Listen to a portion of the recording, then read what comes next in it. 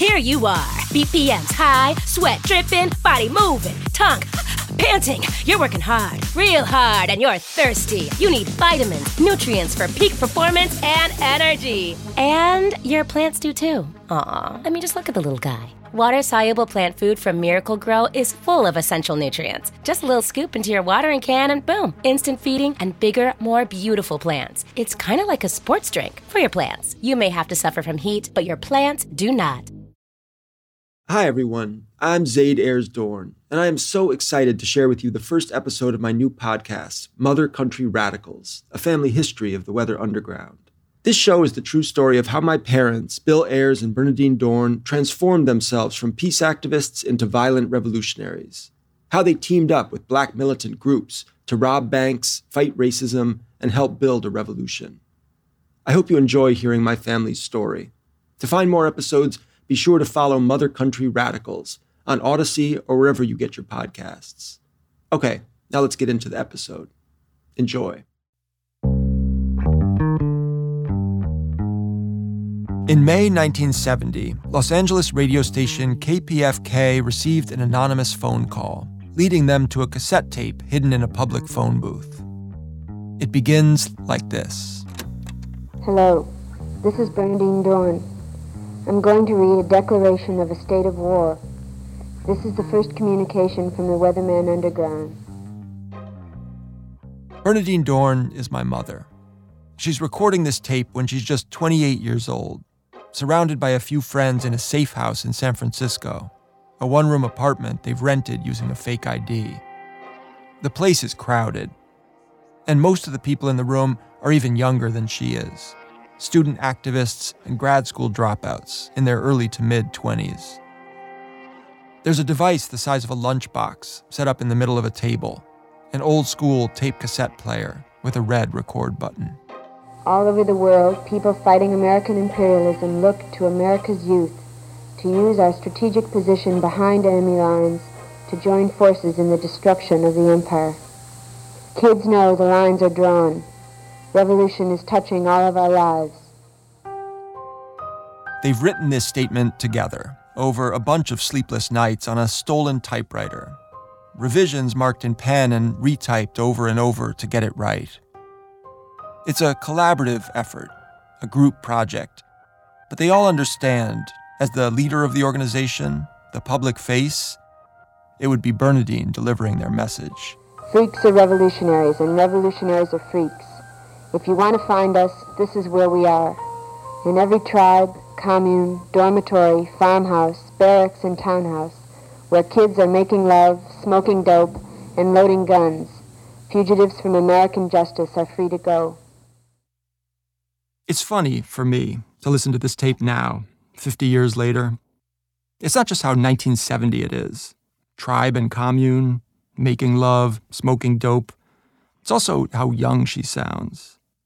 Her voice is a bit shaky, despite the fact she later became infamous, as a symbol of revolutionary rage.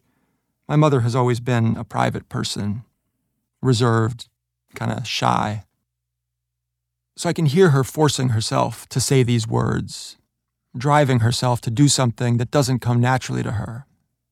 Because she believes somebody has to do something. She has to do something. The parents of privileged kids have been saying for years that the revolution was a game for us. Tens of thousands have learned that protests and marches don't do it.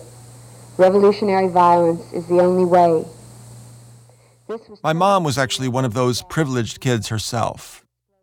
She'd recently graduated from the University of Chicago Law School, one of the most prestigious and conservative law schools in the country. John Ashcroft, George W. Bush's attorney general, was one of her classmates. But she'd grown up in modest circumstances, lower middle class, the granddaughter of 4 immigrants, a straight-A student, a cheerleader, a kid who tap danced at the American Legion. Within the next 14 days, we will attack a symbol or institution of American injustice. There are very few positive things to say about planting an explosive in a government building, But as an attention-getting device, it's hard to argue with the effectiveness of that bomb that went off here at the State Department. Bomb exploded early this morning. Credit for the Capitol bombing was claimed in a letter received by the Associated Press today, signed by the Weather Underground. The weatherman promises more attacks on the establishment around the entire country starting next week. Bernadine's declaration of a state of war set off a campaign of anti-government violence. It would turn her and her friends into outlaws and symbols. Her trademark miniskirt and knee-high boots, straight brown hair and sunglasses would wind up on wanted posters, newscasts, and underground newspapers across the country. And she would spend the next decade and more on the run from the FBI. Angela Davis was replaced on the FBI's 10 most wanted list this afternoon by Bernadine Ray Dorn, described as an underground leader of the Weathermen. The FBI says she advocates bombings, violent revolution, and terrorist attacks. J. Edgar Hoover, the head of the Bureau, called Bernadine the most dangerous woman in America. But those sound bites don't really capture her, as a person or as a symbol. They don't capture what drives her, and people like her, which is important because she was part of a moment, not unique in American history, but remarkably rare, when middle-class white kids took up arms against their own country. A country, they realized, that was killing Vietnamese people abroad and black people here at home. These kids abandoned their promising futures, severed ties with family. Some, including my mom, would go to jail. Others were killed in the struggle. But they were all convinced their privilege put them on the wrong side of history. To get on the right side, they were willing to blow up the world they were supposed to inherit.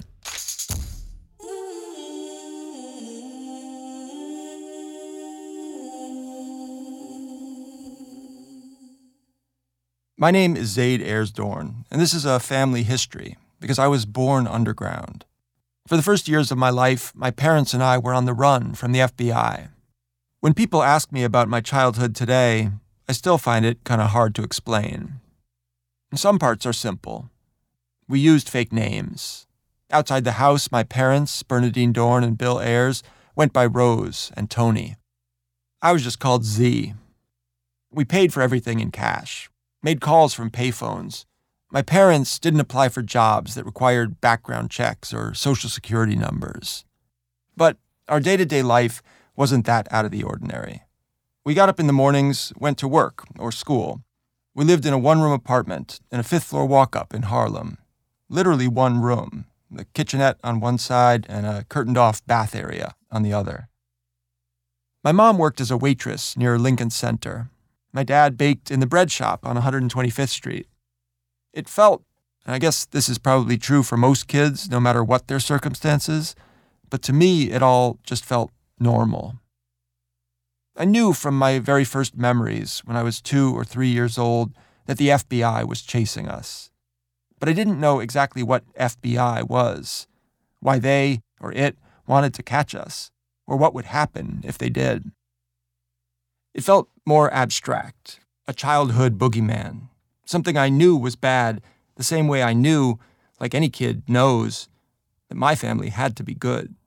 Did you know that you had secrets that you couldn't talk about? I don't know what you knew, but we tried to make it fun for you. They explained the underground to me in terms a kid could understand. We were fighting an unjust empire, like Luke Skywalker or Robin Hood, stealing from the rich and giving to the poor.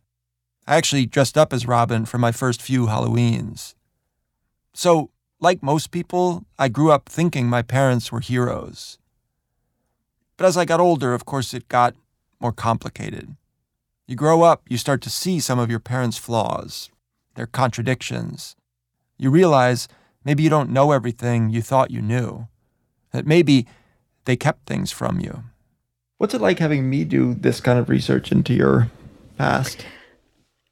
It's wonderful that you're interested even, really. But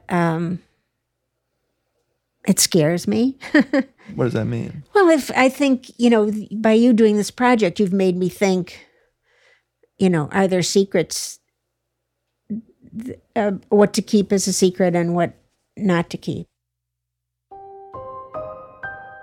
My mom is the most idealistic person I know. And both definitions of the word apply here. She's characterized by idealism and unrealistically aiming for perfection. She sees everything through the lens of the struggle against injustice. And I mean everything. One example. I recently found a present she gave me when I was a kid, when she was locked up in Manhattan's Metropolitan Correctional Center after 11 years on the run.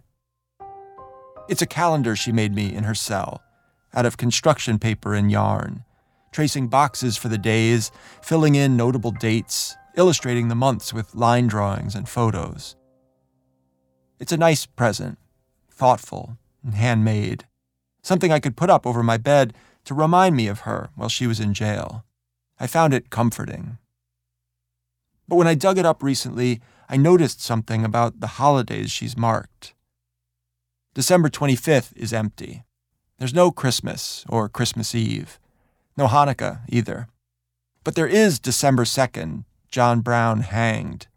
December 4th, Fred Hampton murdered. December 15th, Sitting Bull assassinated. And the other months are like that too. April doesn't have my birthday, the 26th, but it does have the assassination of Martin Luther King, the killing of little Bobby Hutton, the Colfax Massacre of 1873. All these anniversaries commemorating people who resisted, American revolutionary martyrs on the day they were executed, lynched, assassinated. Keep in mind, I was 5 years old at the time. So that's who she is, who she's been for as long as I can remember.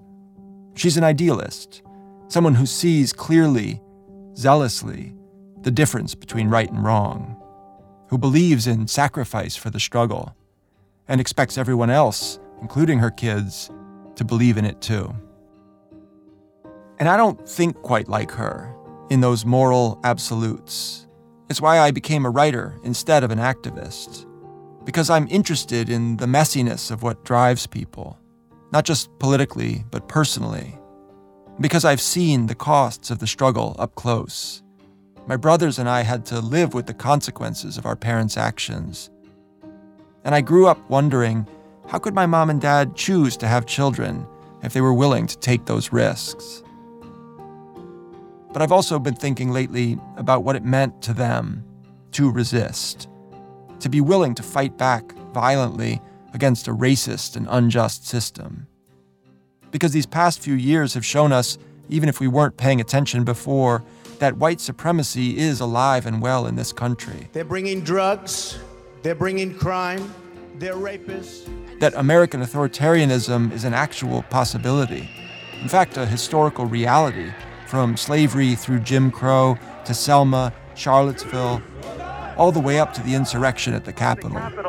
I can see at least half a dozen protesters scaling, literally. It seems obvious we need some kind of resistance to that. But what kind?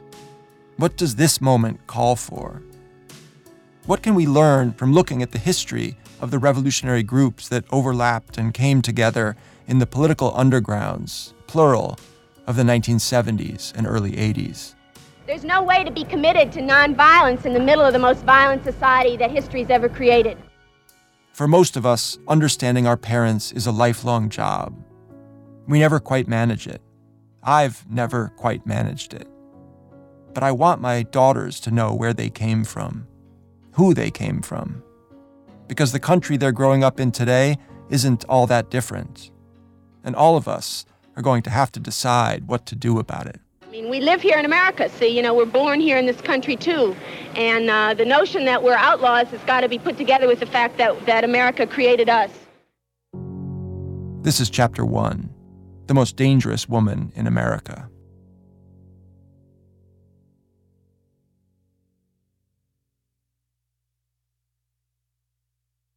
My mom wasn't always a revolutionary. She grew up a middle-class white girl in Whitefish Bay, a suburb of Milwaukee. Today, some people call it America's Dairyland, but no matter what name we give it, Wisconsin offers... Her dad, Bernard, Barney, was a second-generation Jewish immigrant, the credit manager for a chain of appliance stores. Barney had changed his last name to Dorn, from Ornstein, to protect his daughters from anti-Semitism, try to fit in, seem more American. I remember my grandpa's house filled with commemorative coins from the Franklin Mint, America's bicentennial, Reagan's election, the launch of various space shuttles and satellites. He was a Republican his whole life. He voted for Joe McCarthy, considered himself a patriot. And as Bernadine's sister, my Aunt Jennifer, puts it, he also was a racist. Barney had grown up poor, in a neighborhood where Jewish and Black folks seemed to be in constant competition. And he certainly lived in fear of others, as if he and his community were fighting against them for whatever they could get in this society. But he believed in the American dream. He wanted his 2 daughters to have a better life than he had. In fact, my mom was the first person in her family to go to college, first at Miami of Ohio, and then at the University of Chicago. But letting your kids see more of the world than you did, move to the city, read books, and meet people from diverse backgrounds, sometimes means they come to see that world quite differently. And my mom got swept up in a moment of historical change. I saw that the civil rights movement and then the growing anti-war movement were what was happening. It's 1964. Young Black protesters in the Student Nonviolent Coordinating Committee have been leading sit-ins at lunch counters, freedom rides across state lines, voter registration drives. In response, Southern racists sick dogs on demonstrators. They aim fire hoses at Black children in Alabama and set buses on fire. When 3 young volunteers, Goodman, Schwerner, and Cheney, try to register voters in Mississippi, they're murdered by the KKK.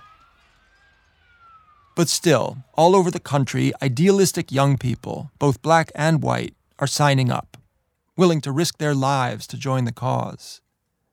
Bernadine is just one of many. I said to my boyfriend, Bob, I think I'm going to go south this summer. I think I'm going to apply to go south this summer. And he said, no, you're not.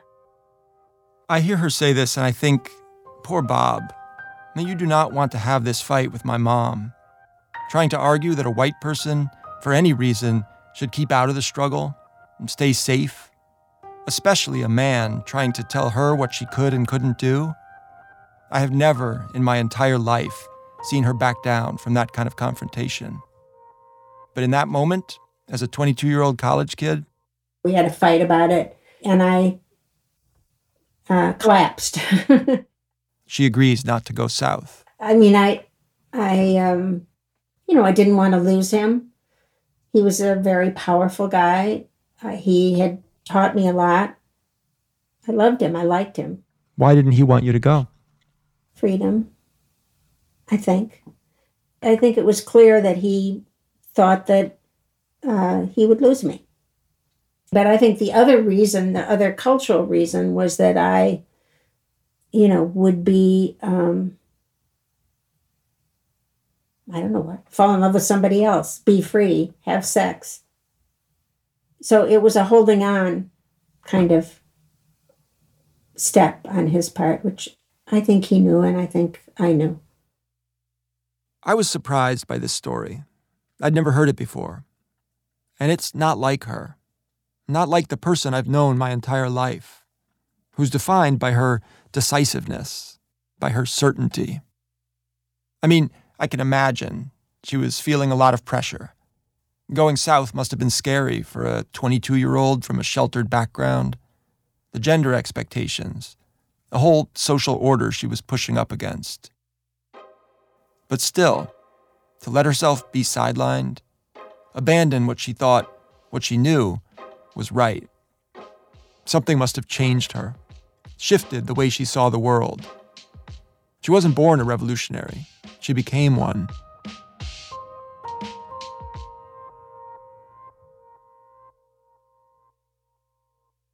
So, by 1966, Bernadine has enrolled in law school, still at the University of Chicago. She's not sure what she wants to do next. Not corporate law, for sure. Something that'll make a difference. And around the same time, Reverend Martin Luther King Jr. arrives in the city to take up the cause of Northern housing segregation. This is just 2 years after his I Have a Dream speech and letter from a Birmingham jail. He's already a Nobel Prize winner, the most important civil rights leader of his generation. Bernardine goes to hear him speak in a church on the South Side. Everyone's crowded, shoulder to shoulder. It's hot, sweaty. They're all waving paper fans when Dr. King arrives. Everybody goes crazy. And then he delivers, he, even if it's his third or fourth speech of the night, he transcends whatever you've been hearing by so much, We have some challenging days ahead, some great and noble opportunities to make this beautiful city that sits on the banks of Lake Michigan, the beautiful city of brotherhood that it is called to be. The cadence, oratory, the build-up. Sincerely that the white persons who believe in justice, who believe in humanity, are going to stay with this movement. Yeah. As I've said before, they're going to stay with it because it's just and right. As well as the content about what's possible when you work together. Let us march in dignity. Let us march in discipline. Don't give up, but in one great outpouring with the gentle sighing and the glad thunders of the ages, all of us can begin to sing, glory, hallelujah, glory, hallelujah. King has already been stabbed, assaulted in Georgia, Alabama, Florida, and Mississippi. He comes north to show racism isn't just a Southern problem. It's an American problem. Well, this is a terrible thing. I've been in many demonstrations all across the South. But I can say that I have never seen, even in Mississippi and Alabama, mobs as hostile and as hate-filled as I've seen here in Chicago. You feel you're in a close society, Dr. King, here in the southwest side of Chicago? Oh, yes. It's definitely a closed society, and we're going to make it an open society. Line up a little bit. And we feel that we have to do it this way in order to bring the evil out into the open, so that this community will be forced to deal with it. On August 5th, Dr. King leads a march through Marquette Park, a working-class area on the south side of Chicago. And Bernardine is there, marching with the crowd behind him. And white people line the streets, on the porches of their bungalows, on all sides, in their yards, screaming at the protesters. In pictures and newsreels, they look exactly like the MAGA mobs at the Capitol on January 6th. Confederate flags, angry faces. They're throwing bricks, bottles. A rock hits King and knocks him down. He shakes it off. Oh, I've been hit so many times, I'm immune to it. But Bernardine is shaken up. She's not scared. She feels implicated. It reminded me of what I'd seen in television when I was a young girl, of Little Rock, of, hatred, of vitriol. And I was like thinking, wow, people are, women especially, more than the men. The men I would have expected to be hateful, but seeing the women being hateful was shocking to me. It was another reminder that, white people can't be trusted. These white people in Marquette Park aren't rich. They're blue-collar working people, like the people my mom grew up with. And it strikes her as strange that they aren't able to see civil rights as a shared struggle. I was seeing, what white supremacy looks like for people who are not getting anything out of it except standing on somebody else's hand. I felt bewildered that people were protecting, what they thought they had, and that they were sure that these other people who were black and brown were going to destroy what they had. In fact, the white people she's talking about sound a lot like her father, my grandpa Barney. I asked her about this, whether she saw her own family in those faces. Was marching with Dr. King a rebellion against her father? Against his bigotry? Okay, well, that's too psychological for me. I don't know. And this has been true my whole life. Her resistance to psychological explanations. She doesn't want to reduce a political and moral choice into something personal. In fact, she thinks there's something unseemly and narcissistic in making the larger struggle all about yourself. But I do think this is the moment she's first radicalized. Something about seeing the hate in those faces, feeling her own connection to white supremacy, even if only by association. She decides she's going to fight whatever she sees in those crowds.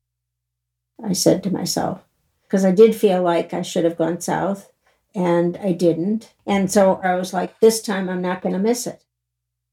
By this point, she's volunteering with Dr. King as part of the Chicago rent strike. She's 24 years old, a second-year law student.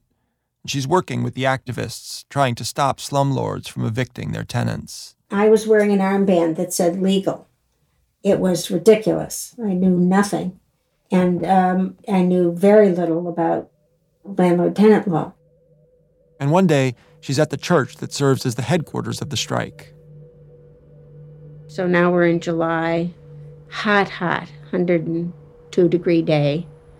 Somebody shouted, there's an eviction 2 blocks away.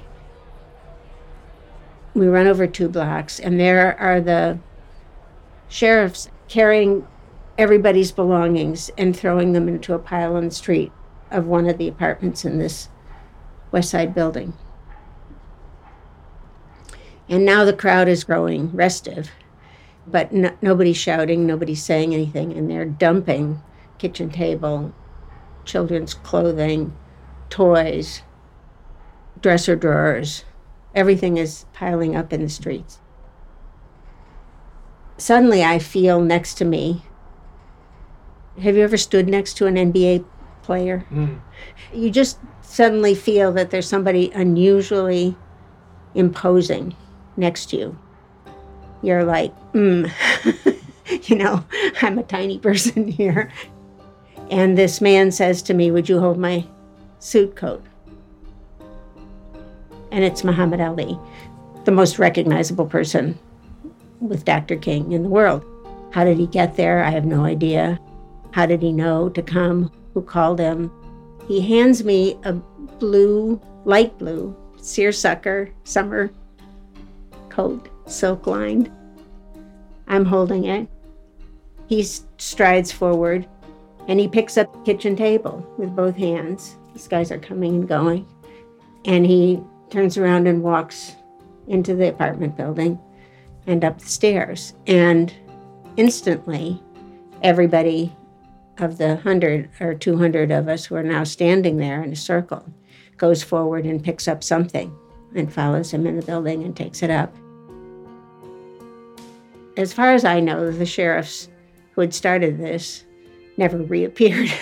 I don't know if they melted into the crowd or if they started carrying things back upstairs.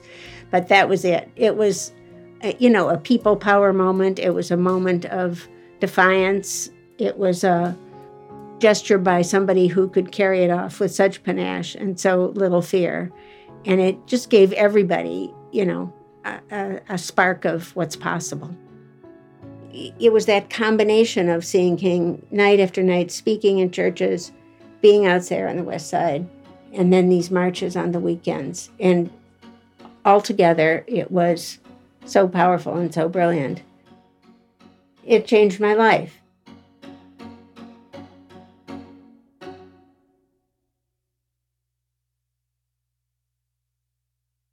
By 1968, Bernardine is 26, a full-time activist living in New York City, crashing with friends and boyfriends, organizing against segregation in the Vietnam War. She's trying to follow the example of the civil rights leaders who first inspired her. I was in a tiny little warren of offices at 5 Beekman Street in New York. It was very crowded there. And somebody shouted, I have some very sad news for all of you, and that is that Martin Luther King was shot and was killed tonight in Memphis. I don't remember what anybody else around me did, but I jumped up, put my purse over my shoulder, and took the elevator down, or ran down the stairs. and jumped on a subway and got off at 42nd Street. Men, women, and children poured into the streets. They appeared dazed. Many were crying. And I don't know why I did. I didn't know that everybody else would do the same thing, but by the time I got there were thousands and thousands of people there at Times Square. I was there for hours, and I don't remember going home after that. I don't remember anything else about that day except being there and having some solace in a crowd. King's death sets off uprisings across the country. In Chicago, Detroit, Cleveland, and LA. The political and moral crisis in America feels like it's spiraling out of control. Black leaders are being assassinated. The Vietnam War is escalating. 5 Americans killed. 10 Americans were killed. 100 Americans were killed. 205 killed. 221 South Vietnamese. Estimated enemy killed, 3,414. Civil rights activism, the peace movement, nothing seems to be working. And the hope and excitement that I learned from working with Dr. King and the organizers on the west side of Chicago was now being destroyed. It's a dark time, maybe a bit like the worst moments of the past few years, when each day seems to bring some new injustice, when it feels like everything around you is getting worse. I'm feeling sick at heart. I'm feeling like the country is taking a terrible turn. Bernadine joins a new group, Students for a Democratic Society, or SDS. SDS had been part of the Mississippi Freedom Summer and led the first demonstrations against the Vietnam War. They created a nationwide community organizing program, sending students into low-income neighborhoods to fight for housing rights, education reform, and free school lunches. But the organization has its problems, too. Meetings often turn into endless arguments. Smart young white guys arguing with other smart young white guys. Women are doing a ton of the work, but getting very little of the credit. If you saw the Trial of the Chicago 7 movie on Netflix, my mom was portrayed as a pretty girl answering phones back at headquarters, a literal secretary, while Tom Hayden and Abby Hoffman led the fight out on the streets.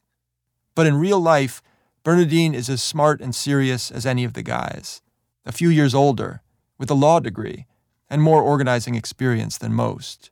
And more than any of them, she's eager to stop talking and fight back, with militant protests, civil disobedience, and direct action. You just can't have these analytical ideas in your mind. Then you're for sure going to have all-male speakers and all-male leaders. You think male speakers are more likely to get into a kind of intellectualizing, passive stance? Yes. Ideological debates ad nauseum. Very radical wordsmithing, but not something people wanted to be part of. Within a year, Bernadine is elected interorganizational secretary of SDS, not answering the phones, but actually running the organization, one of 3 national officers, and one of the most prominent female leaders of the New Left. There's no question that when she speaks, people listen. Special Agent Bill Dyson is assigned to run the FBI wiretaps in Chicago at the time. Like most activist groups, SDS is under constant government surveillance. She was a little different. She was a little bit unique. For one thing, extremely intelligent. She was physically attractive. She seemed to be able to wear anything and look good. Would she win a beauty contest? Probably not. But she was just physically attractive, and I think that made her, when she got on the stage, people would look up and say, oh, boy, who's that? And this kind of thing annoys my mom, obviously. That her appearance is always such a focus. For law enforcement, the media, men like Dyson, and men inside the movement too, who try to reduce her to her looks and miss the content of what she's actually trying to say. In 1968, SDS becomes the largest student protest organization in American history. Official membership rises above 100,000, with 350 chapters nationwide. The SDS meeting that was called the first week of school, people couldn't get in the doors. They were coming out the windows. They needed a room 20 times bigger. Thousands more read its newspaper and join in demonstrations. When SDS leads the protests at the Democratic National Convention, Chicago's mayor, Richard J. Daley, unleashes his riot cops on unarmed demonstrators, tells his police to shoot to kill any arsonist or anyone with a Molotov cocktail in their hand in Chicago. The police riot radicalizes SDS, turns it from a debate club into an army of militants. And while some members still want to focus on building a peaceful mass movement, Bernardine is determined to channel their rage, to up the level of protest and provocation. SDS is not, and the movement in this country is not something that exists during the school year and is going to start up again in the fall, and that they have to worry about whether we're going to be in the streets in the fall. We're going to be on the streets and in every institution in this country from now on. It all comes to a head at the 1969 SDS convention in Chicago. These are leaders of the nationwide youth organization that calls itself SDS, Students for a Democratic Society. I'm Mike Klonsky, National Secretary of SDS, and this is Bernardine Dorn, Interorganizational Secretary. Bernardine and a group of student activists are out on the street outside the convention hall. Of SDS, we've always been quite willing to talk about. We'll talk about socialism anywhere, in the streets or in the Senate, anywhere, you know. Mike Klonsky, one of SDS's two other leaders, is talking over her, but she doesn't seem to mind. They're having a good time with the reporters, giving this crazy impromptu press conference, playing to the crowd. They're a communist faction making a big power play for SDS at this point. Is there any communists back here? That's my mom laughing. In fact, the whole thing is kind of funny. Inside, the convention is a circus of counterculture college students. It's like a Model UN meeting on acid. A cramped, sweaty auditorium, more than 1,000 delegates. People are making speeches, moving and seconding proposals. Others are smoking pot, getting in shoving matches on the convention floor. All of it kind of ridiculously under Robert's Rules of Order. And then, on the third day, Bernardine is up on stage, about to give another speech, when the Black Panthers walk into the hall. In sunglasses, leather jackets, bucket hats. What are they doing there at a SDS meeting? It would have been weird to have a national convention in Chicago and to have the Panthers not be invited to speak. In other words, she's invited them. You know, it was a time where Black Power was ascendant, and the line was, you know, you should be a supporter, an ally, a revolutionary alongside of us. But, you know, your challenge was worse than ours, organized white people. And so that's what we tried to do. Not everyone in SDS agreed with this strategy. I'm not going to unpack all the complicated factionalism going on inside the organization at the time. There's too many acronyms, too many obscure political lines. But the central conflict breaks down into one single existential difference. On one side, PL, Progressive Labor, believe the revolution will come from the working class, that students should become workers themselves, organize in factories and hotels, help build a broader class consciousness. On the other side is Bernardine. You can't talk about class in the United States without talking about race. And her group, the Revolutionary Youth Movement, known in SDS as the Action Faction. You have to take action. You have to do something. They're trying to follow the example of Black and brown people fighting nationalist struggles overseas, to build a small but militant resistance, like the Viet Cong, the Cuban Revolution, the Tupamaros in Uruguay, or here at home, the vanguard of the revolution, the Black Panther Party. They were a rising force, and they were well-known, deep, had a radical platform. When the Panthers walk into the convention hall, SDS members like Eric Mann and Jeff Jones can feel the energy shift. And they went to the microphone and they said, "We will judge SDS by the company it keeps, and PL is no good." That was the dramatic moment. That's when everything changed. Shaka Walls, the Panther Deputy Minister of Information, tells the convention the Black Panthers are the vanguard because they've shed more blood than anyone. And, referring to PL, these armchair Marxists haven't even shot rubber bands. Jeff Jones remembers this as a turning point. And so there were hundreds of us in the Coliseum. And what happened at that moment was chaos, confusion. The people affiliated with Progressive Labor began to boo the Panthers. Our position was we follow the leadership of the Black liberation struggle. And so this was a very challenging moment. Even more challenging because after Shaka Walls accuses white activists of being useless, dead weight in the struggle, he starts mansplaining the role of women in the revolution. We believe in the freedom of love, he says, in pussy power. Someone asks about the role of women in the movement, and another Panther, Jewel Cook, says, "You sisters have a strategic position in the revolution. Prone." Female activists start booing. The place is in an uproar. Mark Rudd, the third SDS national officer, remembers it as a full-blown cultural revolution moment. So immediately the Progressive Labor Party kids took out their little red books and held them up and started screaming, fight male chauvinism, fight male chauvinism. And so the rest of us held up our little red books and screamed, fight racism. Bernardine is on stage at the podium.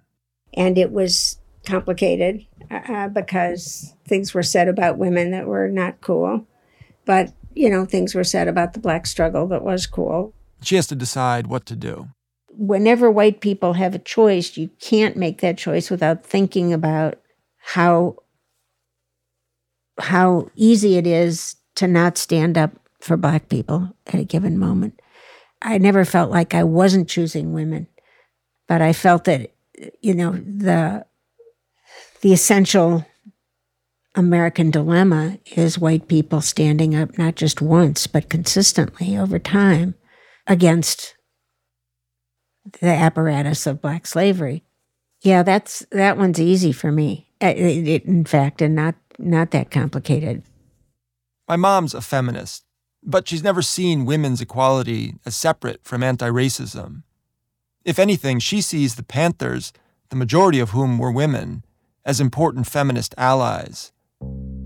Or as Angela Davis puts it, she knew exactly how to make those connections long before the term intersectionality had ever been introduced, at a time when we hadn't yet developed the vocabulary that allowed us to talk about gender issues in an intersectional way. I read some of her communiques and my reaction was always, right on. So Bernardine makes her choice. And then there's a quick little huddle up at the front of the room around the podium. And I was on the periphery of that. Bernardine was at the center of it. And the discussion was going back and forth and back and forth. And literally, Bernardine stopped the discussion. And she said, "There's no discussion." White youth must choose sides now. We must either fight on the side of the oppressed or be on the side of the oppressor. She grabs the mic, says, "We're siding with the Panthers. PL is out. If you're with us, follow me." And the place went nuts. It was mainly yelling and booing and applauding. And for a lot of us, it was a challenge. That moment was an extremely challenging moment. It was a decisive moment. What were we going to do? Were we going to follow her lead? Many did. Around a third of the delegates left the convention with her. Bernardine's walkout split SDS in two. And in fact, some people, like fellow SDS leader Mark Rudd, have come to see this as the moment the peace movement went bad. The end of the good 60s and the beginning of something else. We created a split in the anti-war movement around the right to revolutionary violence. It's bullshit.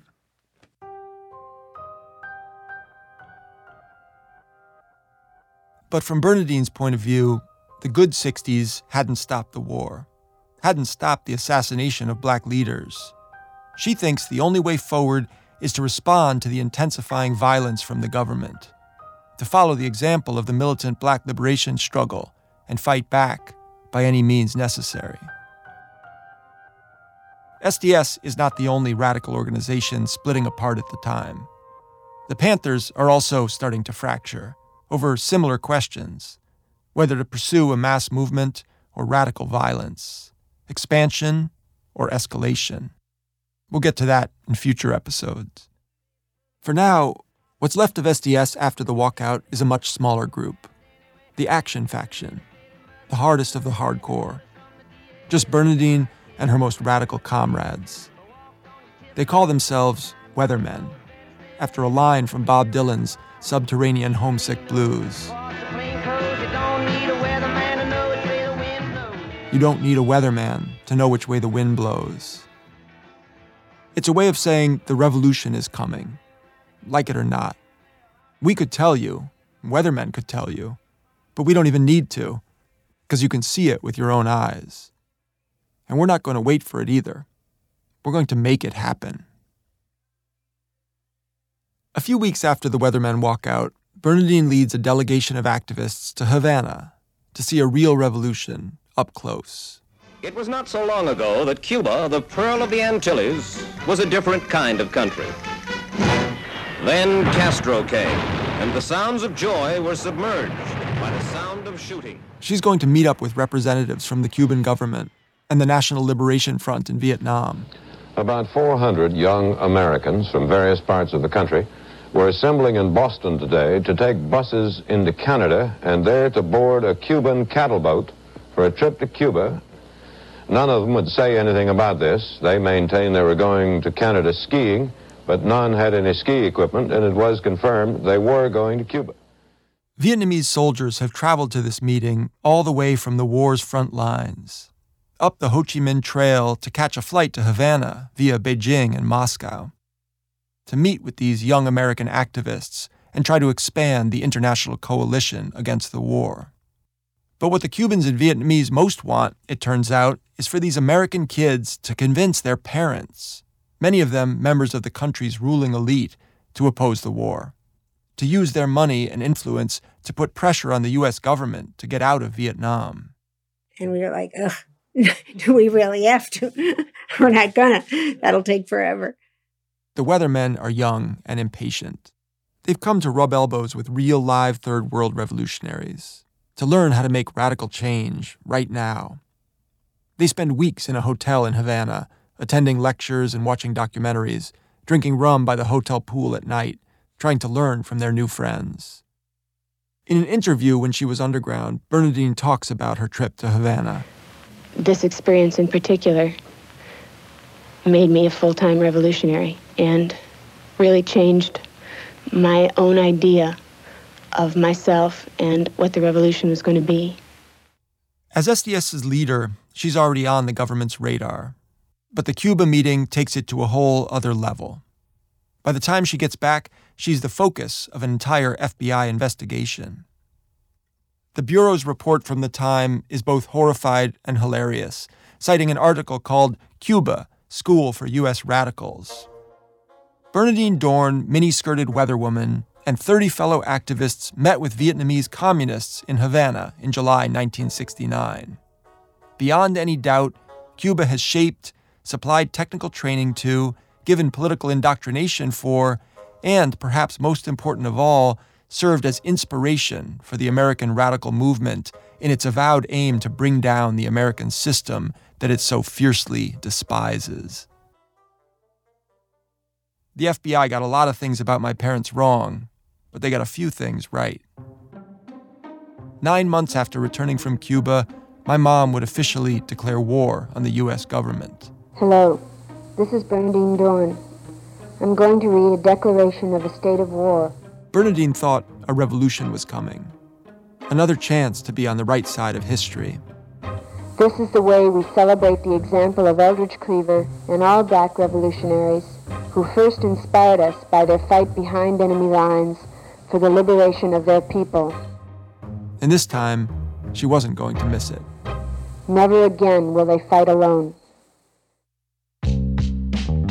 This season on Mother Country Radicals, I'm going to take you into the underground to meet the other young revolutionaries, my mom's friends and fellow travelers who join her as fugitives and urban guerrillas in the 1970s and early 80s. We called each other comrades, and we call each other brothers and sisters. That was a powerful idea, that there were these white people who really wanted to support the Black liberation movement. Bernadine and her friends would soon brawl with police on the streets of Chicago.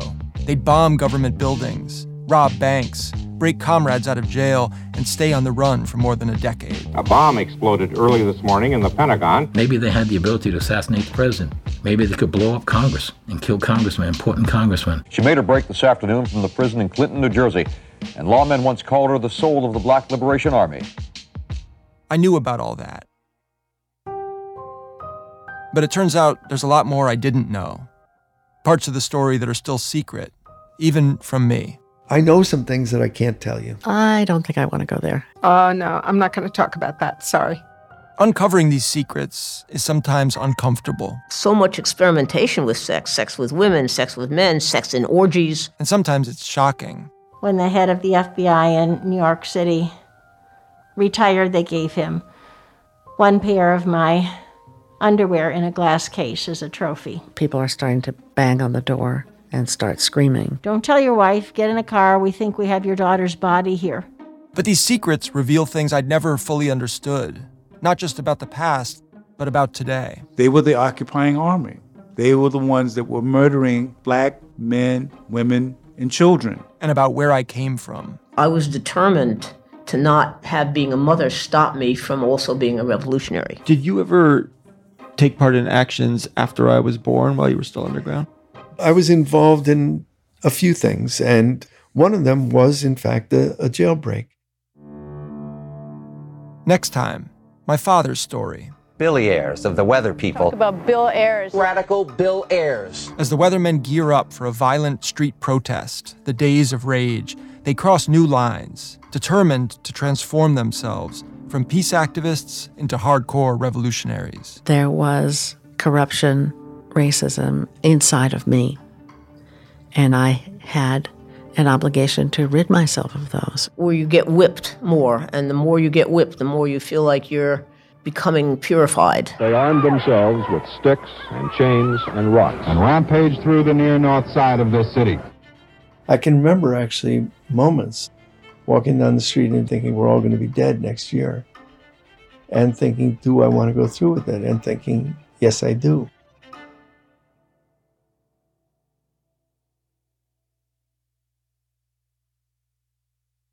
Mother Country Radicals is an original podcast from Odyssey and Crooked Media. It's produced by Dustlight Productions. I'm Zaid Ayers-Dorn, your host, writer, and executive producer. From Crooked Media, executive producers are Jon Favreau, Sarah Geismer, Lyra Smith, and Allison Falzetta, with special thanks to Katie Long. From Dustlight, executive producer is Misha Youssef. Arwen Nix is our executive editor. Ariana Garib-Lee is our senior producer. Stephanie Cohn is the producer. Ty Jones is our historical consultant. All three also helped with writing on the series.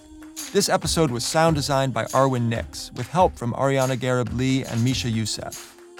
Valentino Rivera is the senior engineer. Andy Clausen is the composer. For Odyssey, Tim Clark is head of audio content. Lindsey Grant is head of platform marketing, and Brian Swarth leads podcast marketing. Special thanks to Melissa Providence, Lizzie Roberti-Denahan, Andy Slater, and Danny Kutrick. Thanks to our development and operations coordinator at Dustlight, Rachel Garcia, apprentice Shamari Kirkwood, and Mark Wilkening, and the team at Chicago Recording Company. Mother Country Radicals is an Odyssey original podcast.